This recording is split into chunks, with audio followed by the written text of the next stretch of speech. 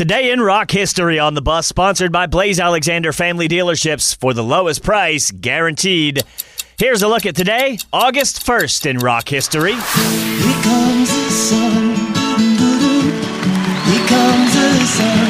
I said, it's alright. On this day in 1971, George Harrison's concert for Bangladesh took place at Madison Square Garden to raise money for victims of famine and war in that country. The show featured George Harrison with some help from his friends Ringo Starr, Bob Dylan, Eric Clapton, Billy Preston, and others.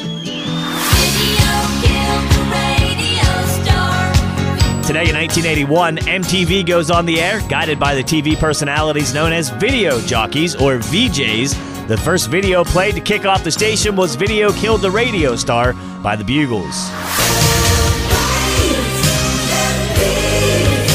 And happy birthday number 64 to Def Leppard singer Joe Elliott. He and the band were inducted into the Rock and Roll Hall of Fame in 2019. And that's today, August 1st in rock history.